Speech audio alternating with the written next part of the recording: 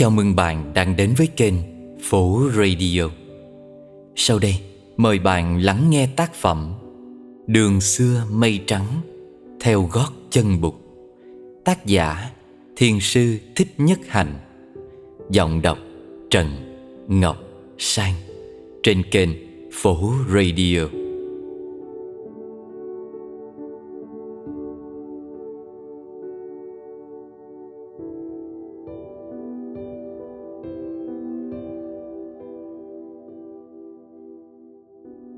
Chương 5. Bát sữa cứu mạng. Từ hôm ấy về sau, mỗi ngày Svastika đều có ghé vào rừng thăm Siddhartha. Những hôm nào cắt được đầy gánh cỏ thì Svastika ghé vào và ăn trưa với Siddhartha. Nắng càng gay gắt thì cỏ càng ít đi. Vì vậy có hôm phải đến xế chiều, Svastika mới vào thăm vị sa môn trong rừng được. Có khi Svastika vào rừng thì gặp lúc Siddhartha đang ngồi thiền tọa. Những lúc ấy, cậu bé chỉ ngồi ngắm Siddhartha một hồi rồi lặng lẽ đi ra khỏi rừng, sợ làm phiền nhiễu đến công phu thiền tập của thầy. Chỉ khi nào vào rừng mà gặp Siddhartha đang đi kinh hành thì Svastika mới dám đến gần để được chuyện trò chốc lát. 5-7 hôm một lần, Svastika cùng gặp Sujata trong rừng. Hôm nào Sujata cũng đem dâng cho Siddhartha một nắm cơm và một ít thức ăn, hoặc muối mè, hoặc đậu phụng, hoặc nước sốt cà ri. Có hôm chị đem theo cả sữa, hoặc đề hồ, hoặc đường phèn. Hai chị em đã nhiều lần có dịp nói chuyện ở cửa rừng, bên cạnh những con trâu ăn cỏ. Có khi Sujata đi với cô em gái tên là Supriya, trạc 19 tuổi.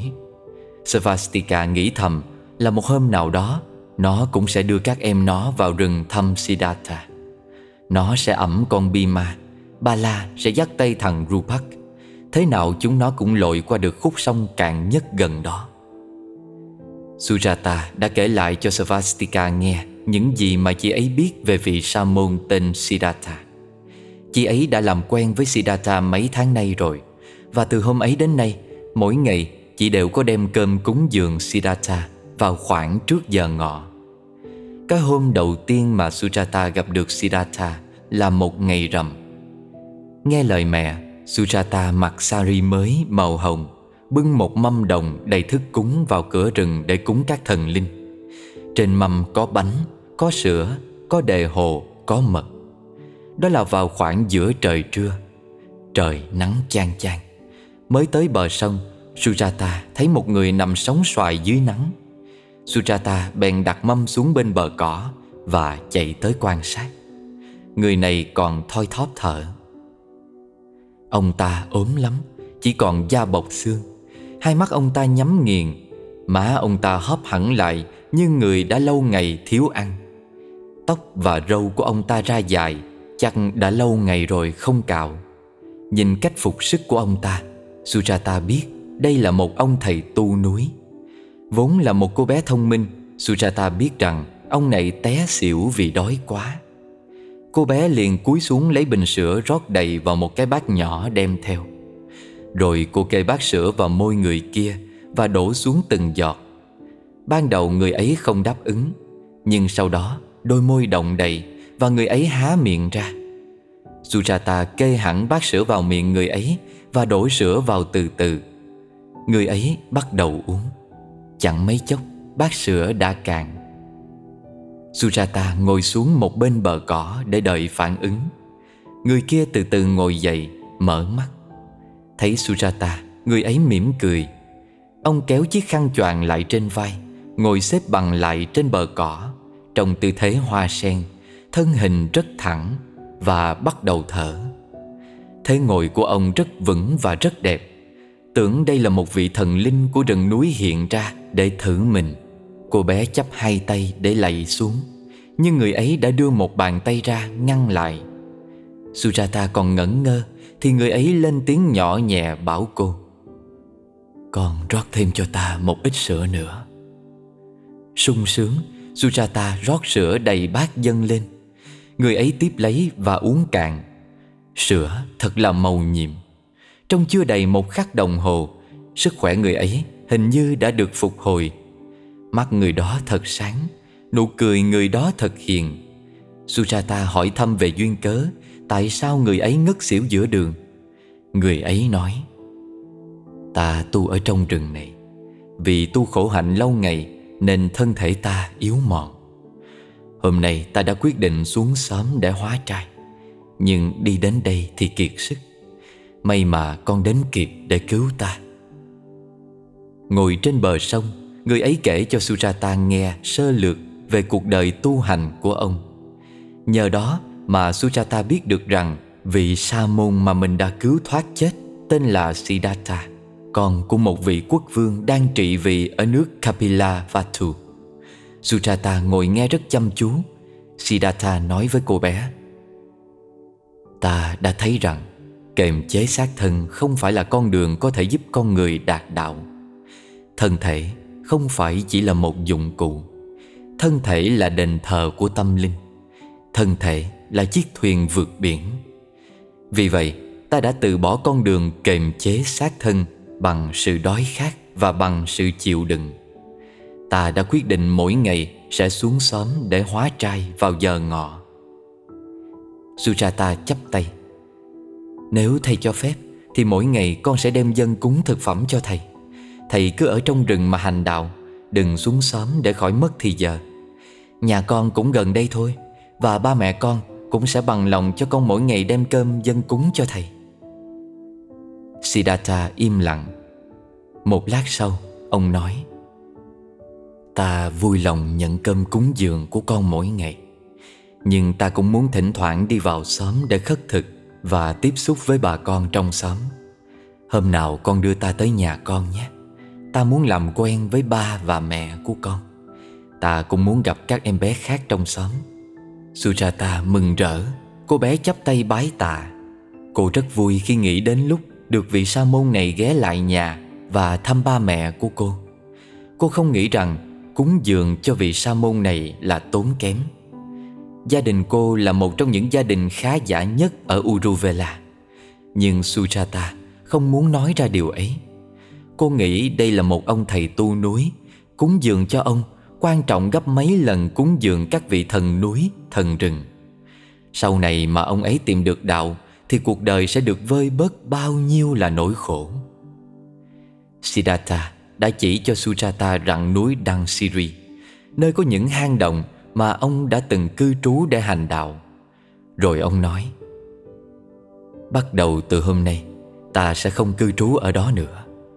Bên bờ sông có một khu rừng rất mát và có một cây pipala thật sum xuê. Ngồi dưới gốc cây, ta có thể thấy được cả dòng sông. Ta đã chọn nơi ấy để tu hành.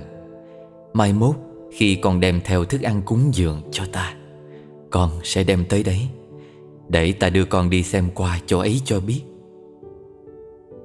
Rồi ông đưa Sujata vào thăm khu rừng êm mát bên bờ sông Neranjara.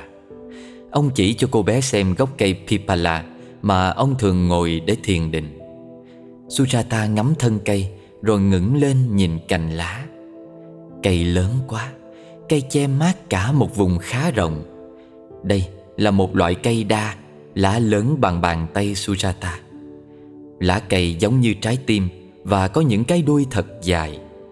Sujata nghe tiếng chim hót ríu rít. Nơi đây quả là một nơi thanh tịnh và êm mát. Sujata cũng đã có lần tới đây với ba mẹ cô để dâng cúng phẩm vật cho thần linh. Vậy đây là nhà mới của thầy, có phải thế không?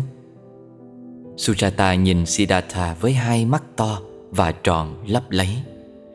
Mỗi ngày con sẽ vào đây thăm thầy. Siddhartha gật đầu.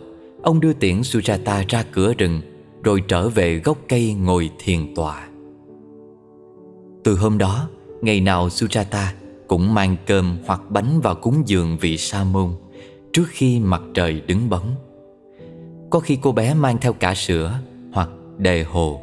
Có khi Siddhartha cầm bát tự mình đi vào làng khất thực. Ông đã gặp được cha mẹ của Sujata và biết rằng cha của Sujata là vị hương cả trong làng. Sujata cũng đưa ông đi và gặp những đứa trẻ khác mà cô bé quen ở trong xóm. Cô cũng đưa ông tới nhà người thợ cạo và nhờ người này cạo sạch tóc và râu cho vị sa môn. Sức khỏe của Siddhartha phục hồi thật mau chóng. Siddhartha cũng cho cô bé thí chủ biết rằng công phu thiền quán của người đang mang lại nhiều hoa trái quan trọng. Cho đến một hôm, Sujata được gặp Svastika. Hôm ấy, Sujata đến sớm và đã được Siddhartha nói cho nghe về cuộc gặp gỡ với Svastika vào chiều hôm trước. Sujata vừa mới ngỏ ý muốn được gặp Svastika thì Svastika đã hiện ra trong rừng. Sau này có dịp gặp Svastika, Sujata đã hỏi thăm về các em của Svastika, và Sujata cũng đã cùng với Purna đến nhà Svastika chơi. Purna là con hầu mới của Sujata. Con hầu cũ tên là Radha đã bị bệnh thương hàn chết cách đây 2 tháng.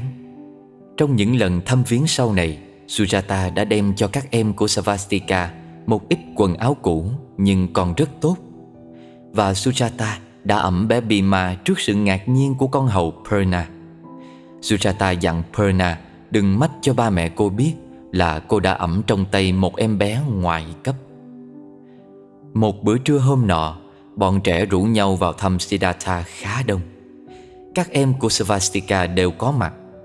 Sujata rủ theo Palagupta, Vijayasena, Uluvilike và Jatilika. 4 người này đều là bạn gái của Sujata. Sujata cũng mời được chị họ là Nandabala cùng đi. Chị Nandabala đã 16 tuổi, anh Nalaka năm nay đã 14, còn Subhash mới 9 tuổi.